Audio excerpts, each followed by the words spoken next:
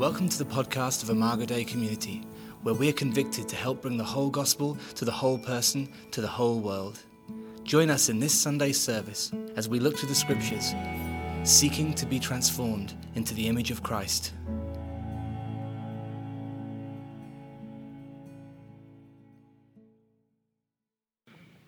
When I watch that video, and then I think of that context where there's much hostility, and then I think of our context, and I ask the question, what does it mean to be the people of God? What are we called to be as the people of God? When we talk about vocation, we're talking about the word calling, and so one of the rhythms of grace that we're talking about is this issue of calling, of vocation. And at the end of the day, our calling is to be faithful no matter what we're faced with, no matter what we're in the middle of. And the persecuted church doesn't really have the luxury of our apathy. And so for them, many times in various places in the world, faith is a matter of life and death, and many choose life in Christ, even if it means death in this world. And in reality, we haven't listened or learned enough from those voiceless people throughout history and even in our own context. And so when you look at faith in America, in a real way, it looks so different. It looks much more like a therapeutic model, a moralistic model, almost a deistic model of a God who is basically up there going, hey, I'll give you some great self-help tools. I want you to be nice and good. And if you do that, I'm a distant power. I'll make your life work, and you'll be happy. And when that doesn't work for us, we get angry with God. We blame God. And yet, in the midst of a persecuted context, they don't live with that fantasy, right? They're desperate that Jesus would show up. They pray fervently. They live faithfully. They witness well. The God of that therapeutic, moralistic sort of deism, it doesn't cut it when you live in the place of persecution. But in reality, we know it doesn't cut it here either. Because those of you who are banking your chips on be nice, be good, God gives you self-help tools, and he'll give you your favorite life. No, that's not working. And so this series that we're doing is really asking the kind of questions that everyone around the world has to ask in their given culture, which is, what does it mean to be the people of God? And for some, it is very clear and it is very costly. And in other places, it can be very confusing. But for us, these practices that we're talking about, these rhythms of grace, are meant to turn us towards the grace of God that's already here, but they're also meant to keep us in the story of God, creating a distinctiveness of what it means to follow Jesus in our time and our place. And so the practices of generosity and hospitality and vocation and celebration, all tied together through hearing the word of Jesus and the Spirit of Jesus, they are grounding rhythms for this place and this time. And they may feel costly to us at times, but the truth is they will draw us deeply into worship and into witness for Jesus. And that is what faithfulness has always been about. Worship and witness in every culture for all times. And so when we talk about vocation, we're talking about calling. And calling, we're saying, is what is it that God is calling you to? What are you going to spend your life on? What will your contribution be to the world and the kingdom? How are we supposed to be faithful in the thousands of hours that we spend doing ordinary work in day-to-day life? Is that at all connected to your faith when you leave here and do your life outside of this building? Is it simply a necessary evil that you go somewhere to do something to get some money? Is it anything less than having that super sexy, fulfilling job? And if you get anything less than that, it's a complete bummer. And so you live with huge disappointment. How do we be faithful to Christ in our calling and our work in a way that leads us to worship and witness? That's both transforming to us, but it's also kingdom displaying, culture shaping. Well, turn with me again to Luke chapter 15. And we've been using this as our grounding text for all the practices. I'm really hoping I have a voice in about 10 more minutes. And the other services should be real happy about it. So Luke 15, let me tell the story again. There was a man who had 2 sons, and the younger one said to the father, "Father, give me my share of the estate." So he divided his property between them. And not long after that, the younger son got together all he had, and he set off for a distant country. And there he squandered his wealth in wild living.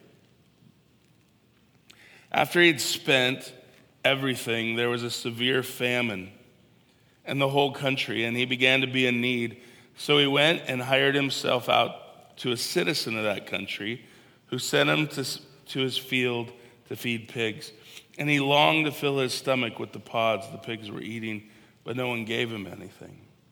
So when he came to his senses, he said, "How many of my father's hired servants have food to spare? And here I am starving to death.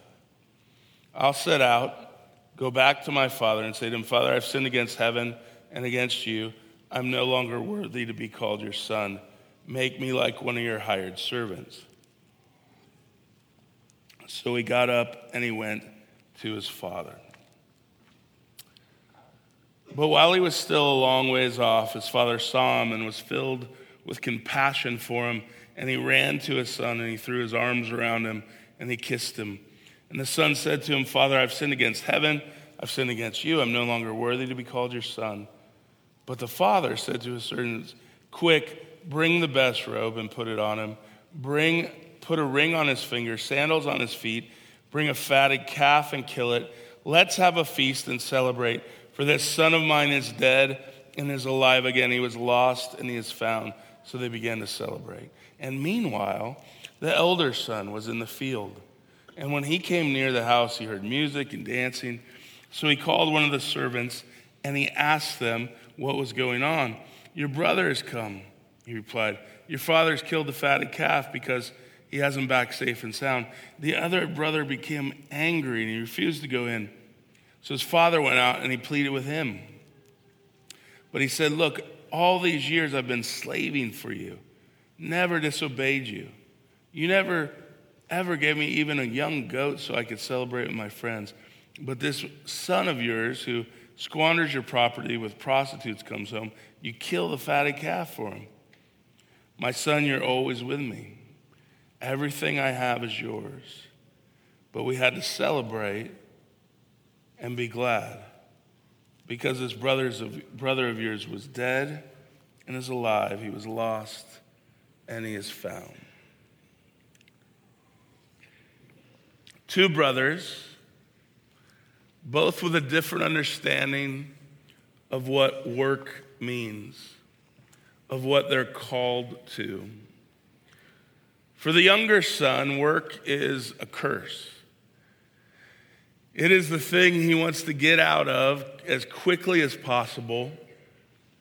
So he goes to his dad and he says, "I wish you were dead," which is the only way you get the inheritance, and takes the money and goes off to a distant land where he lives the life.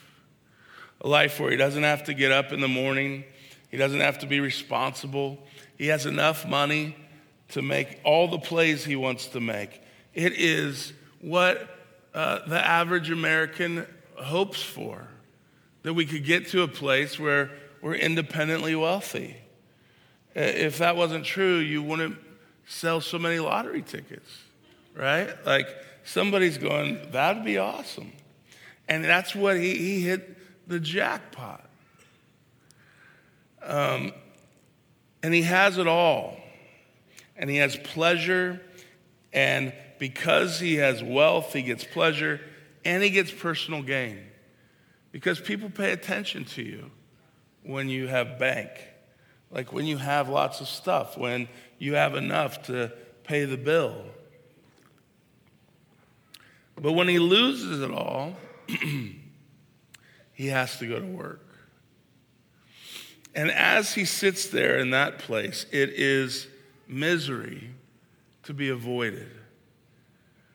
And yet, the work itself moves him closer to reality, closer to an awareness of God, an awareness of his own need. There is something about the grind of showing up and feeding pigs that is very self-reflective. He learns all kinds of stuff about himself in the middle of work, which is also a huge reason why most of us want to avoid it, right? Because we don't want to learn so much about ourselves. We can all be really joyful believers in a Bible study, right? Work is a very different place to be a believer. But what he has is this false self that's driving a false vision for what work is and means and what he's called to do with his life. And in his mind, he is supposed to gain satisfaction and meaning from his life by having tons of cash and getting whatever he wants. And work is this curse to be avoided at all costs.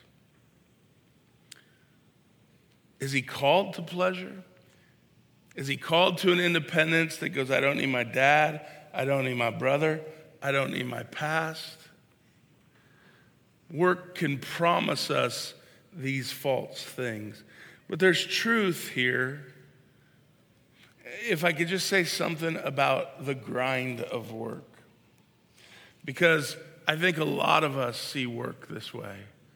That it's a curse. It is cursed after Genesis 3. It's going to be hard, sweat of the brow kind of thing. And yet there's something about the grind of it, of putting yourself towards hard work. Even when all your hope is to escape it, that shapes you. There's a purifying place to be in that grind. It makes you ask deep questions about purpose and meaning and ultimately God. Because work is hard, period. It's always going to be hard. But there is a redemptive place to the grind, whether you're in school or you're raising little kids or you go just grind it out 50, 60 hours a week at a job. There is a redemptive place that can lead to an awakening if you face it, if you put your shoulder to it, if you learn from it. There's much to be learned in the midst of that. But ultimately what you're going to learn is that if you're seeing work as a curse to be avoided, you're never going to find meaning and you're never going to find wholeness. You're always going to be in avoidance and miserable and trying to escape to that next big bucket of money so you don't have to work anymore. You're going to be greedy. You're going to be covetous, right? Well, then there's the elder son. Now, the elder son is the kind of employee that I'd like to hire, like Sebastian. He made me tea. It's like British tea. I love it.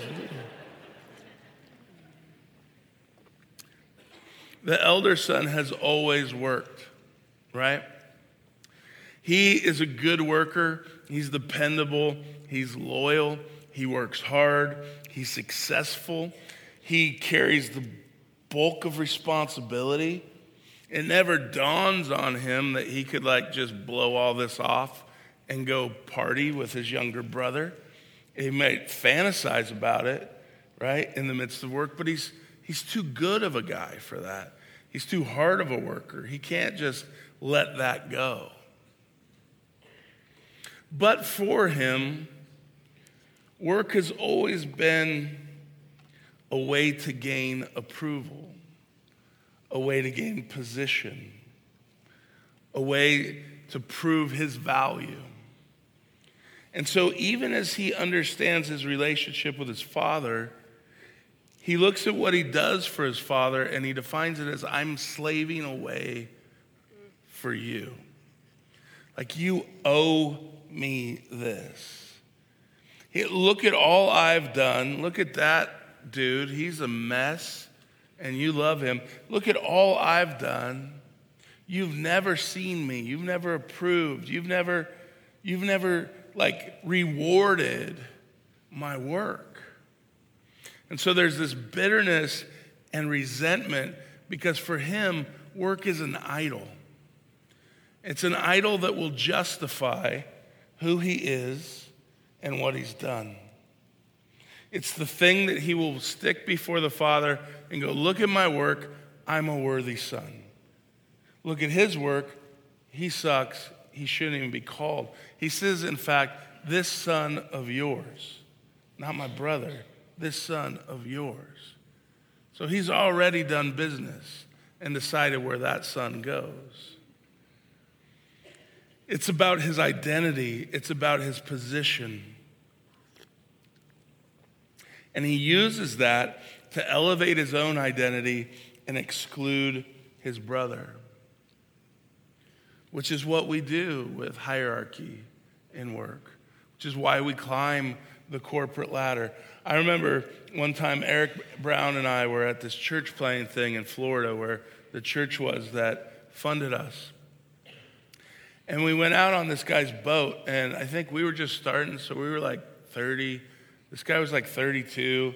He was independently wealthy, and he had this yacht thing.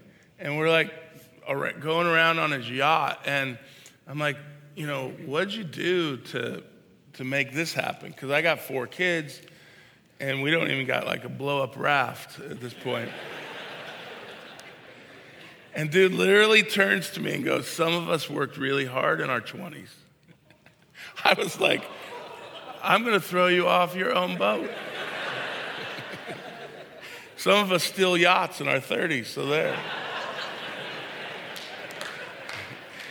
And I'm thinking to myself like, oh, okay. Because the rest of us were just, whatever, having lots of kids, I guess. But there was this sense that I remember Eric and I just being like, wow, we really wasted our 20s because this guy worked really hard. And he elevated himself so high, and there was really nothing to do to like compete. We were like, yeah, you won. The work of the elder son is proof of his value. It's proof of his worth. It's proof of his belonging. It's proof of why he's better than other people. And yet, there's still this false self that's driving a false vision of what work means. One looks really good and one looks really bad, but Jesus is telling us something here about calling. And that work plays a role in our life. We're going to spend thousands of hours working on stuff. But it is not your primary calling. And when it gets misplaced as idol to justify you or as curse to be avoided, it has a dynamic effect on the core of who you are, of how you see the Father, of how you understand the Father. And that brings us really to our first call. Because both boys are lost. One's in a foreign, distant land blowing his dad's money. The other's in the backyard trying to justify himself before his father. Both are lost, and both are invited home. And so to come home to the Father means that there is a change to the nature and understanding of work. So the younger son goes, I'll go home and I'll just work for my dad. It's a curse to be avoided, but times are hard. And so I'll just go do it there because the curse isn't, he's a pretty good employer. And I'll go back humbly and enter into this employee-employer relationship with the Father. But what he gets instead is a ring and a robe and a party. He gets a kiss and an embrace. Because the first calling isn't, son, what'd you do with my money? It's son, you're alive. Son, you are found. Son of mine, we must celebrate over you. We must celebrate over you. And that is the core identity that both sons forgot. They forgot they were sons of the Father, first and foremost. Before they made any mark on this world, they were given the mark of being a son of the Father. And that's the mark that was supposed to shape everything that they did. For the older son, he gets a call as well. And his call is my son. First words, my son. When he talks about the younger son in verse 24, the father says, this son of mine was dead and is alive. When he talks about the older son, he says, my son, you are always with me. Everything I have is yours. We had to celebrate because your brother is this brother of yours, right? So now he's going to talk, this is your brother that we're talking about. You're not the guy with the yacht and he's the guy planning a church. This is your brother. He was dead and is alive, and we got to celebrate. And what that calling, that first and foremost calling does is that it is supposed to bear such a mark on your soul that you go, before I am anything else, I'm a son. So the question that we always ask people is, what do you do? Right? I'm a teacher, I'm in school, I do this and this. But the real question is, whose are you? Who are you? And the answer is, you are a son and a daughter of God. And that is the first and foremost calling of your life.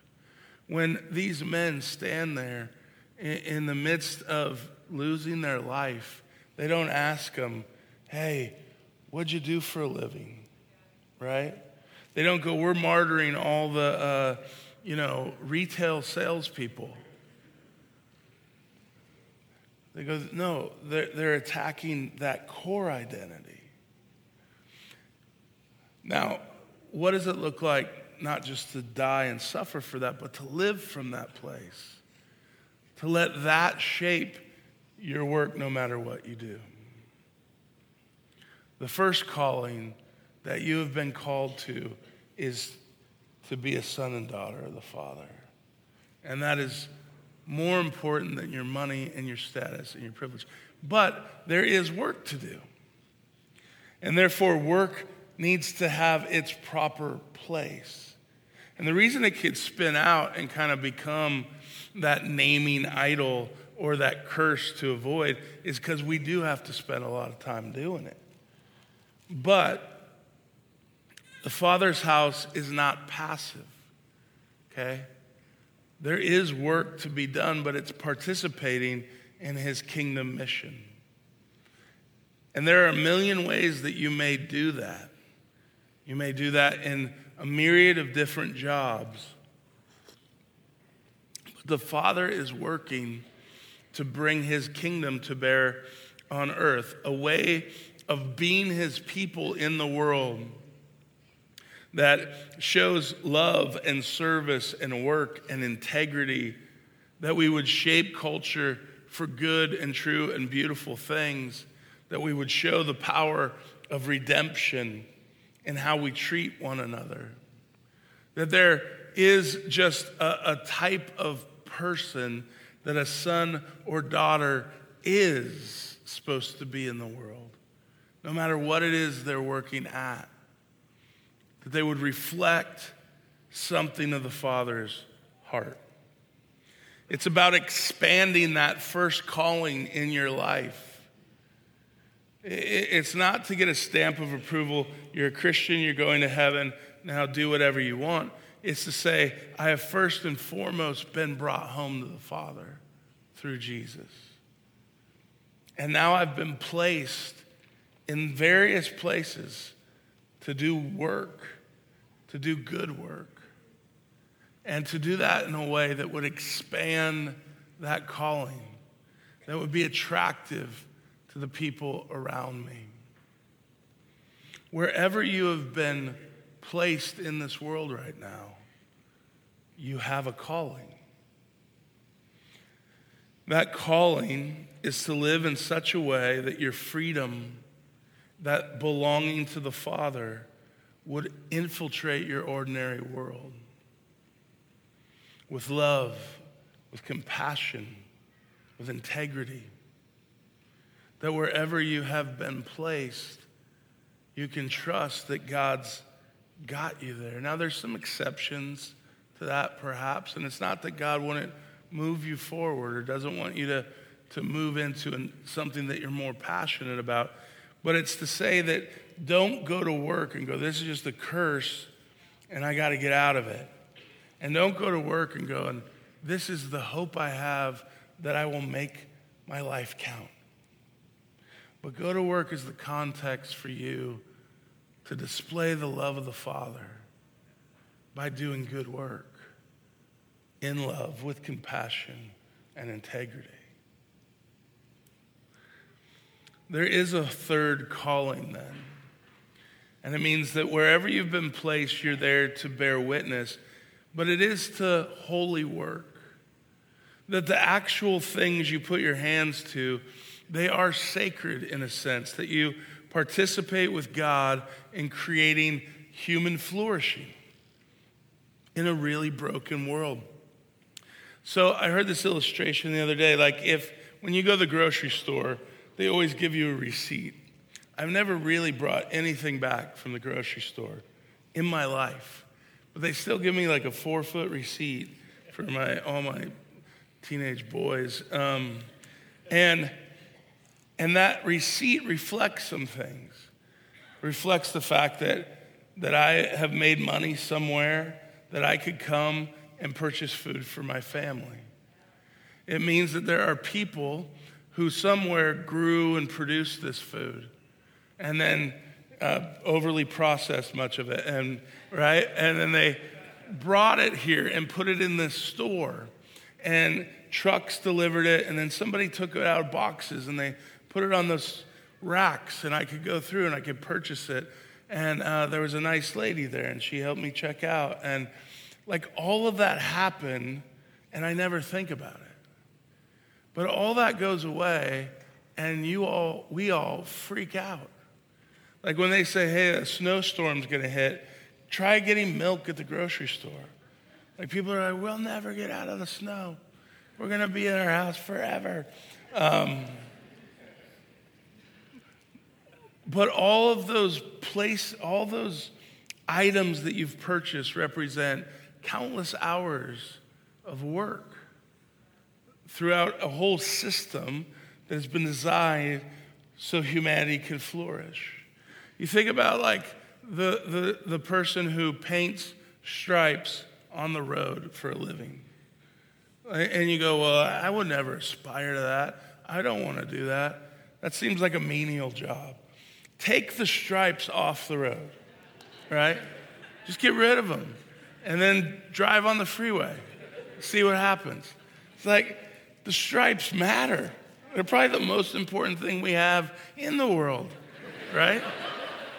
Because the minute anybody crosses one, you're like, bah, what are you thinking, man? It's a stripe right there. And yet, you would go, oh, I don't want my son to be a road striper. That doesn't matter. That doesn't have meaning. It's not true.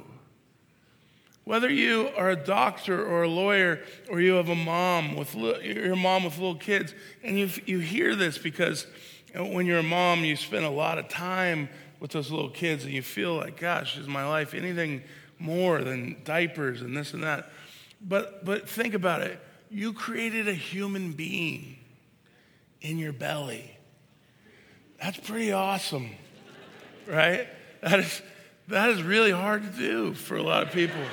Like, I can't do it. Scientists sit there, they get petri, they can't make it happen. Like, you're participating in human miracle, and yet it does look like poop and diapers sometimes, because there is an ordinariness to that miracle. There's an ordinariness to needing gas and going to the grocery store and getting sick and going to the doctor and be glad there's a pharmacist who could sell me the right medication, and that there's a teacher who is teaching second graders how to read, and there's a secretary at that school who calls me when little Johnny hits people, right? Like all of this matters. It's infused with meaning. And we have been robbed of that because particularly in our context, work is curse or work is idol is massive. So much so that you have a generation that is, the parents are so into their kids and making sure their kids make it, that bosses are talking about parents who come to their employees' job reviews, right? Because they've been doing it forever. They've been involved to make sure they got to the right school and played all the club volleyball and went to the right college, and now they're going to make sure they get the right career advancement. And I mean, that's work as idol. And it just permeates us. Curse or idol. The truth is, we are all working in something sacred that makes humanity flourish. We're all working in a congregation of people, not just a congregation like this, but a congregation of neighborhood, a congregation of office, a congregation of school, a congregation of 4 people that you build a house with. And there's nothing more sacred about my job than your job. It's all holy work. We all work for the Father, for his higher purposes, not just a paycheck. So this week, as you walk out of here, someone is going to need prayer from a pastor. Love, nurture, discipline from a mother or a father. They're going to need a home to live in from a carpenter, a pipe fixed by a plumber, life insurance, learning to read from a teacher. Like really practical things, like a boss that shows grace and demands excellence. And we all enter this interconnected, interdependent web of life. So where would your life be without people that went to work every day to make the world work? And the question is, how are you going to work tomorrow? Are you going to work to grind out one more day, hoping that finally you can just get out of this somehow? Are you going to work to make a name for yourself, to prove your worth, to worship and serve the beast, that idol of work? Or will you go to work tomorrow as the people of God, named by the Father as sons and daughters, called to display his love, his compassion, his integrity to holy congregation of people that you work with and for and among? Will you go to participate in holy miracle, in human flourishing that can bring you joy? What does it mean to practice the rhythm of grace today? That you and I are called to something much bigger and more beautiful than we ever imagined. Let's pray.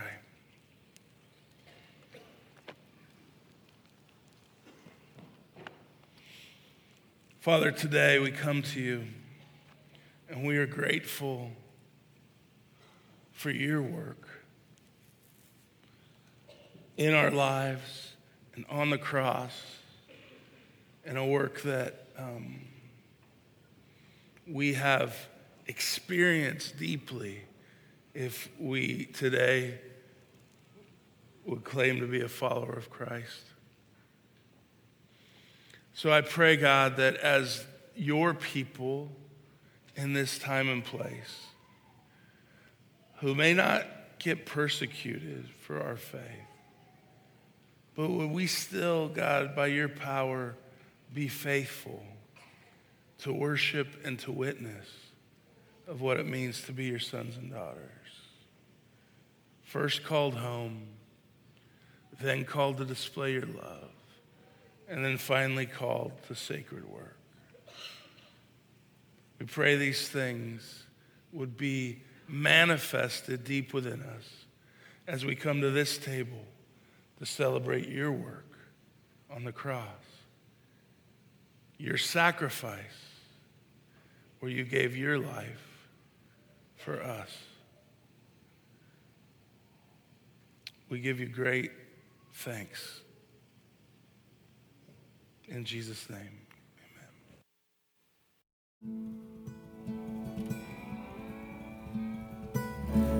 We pray that God will use this message to strengthen your faith and draw you into a deeper relationship with himself.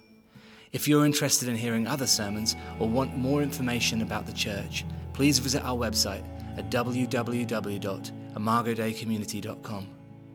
Thanks a lot for listening.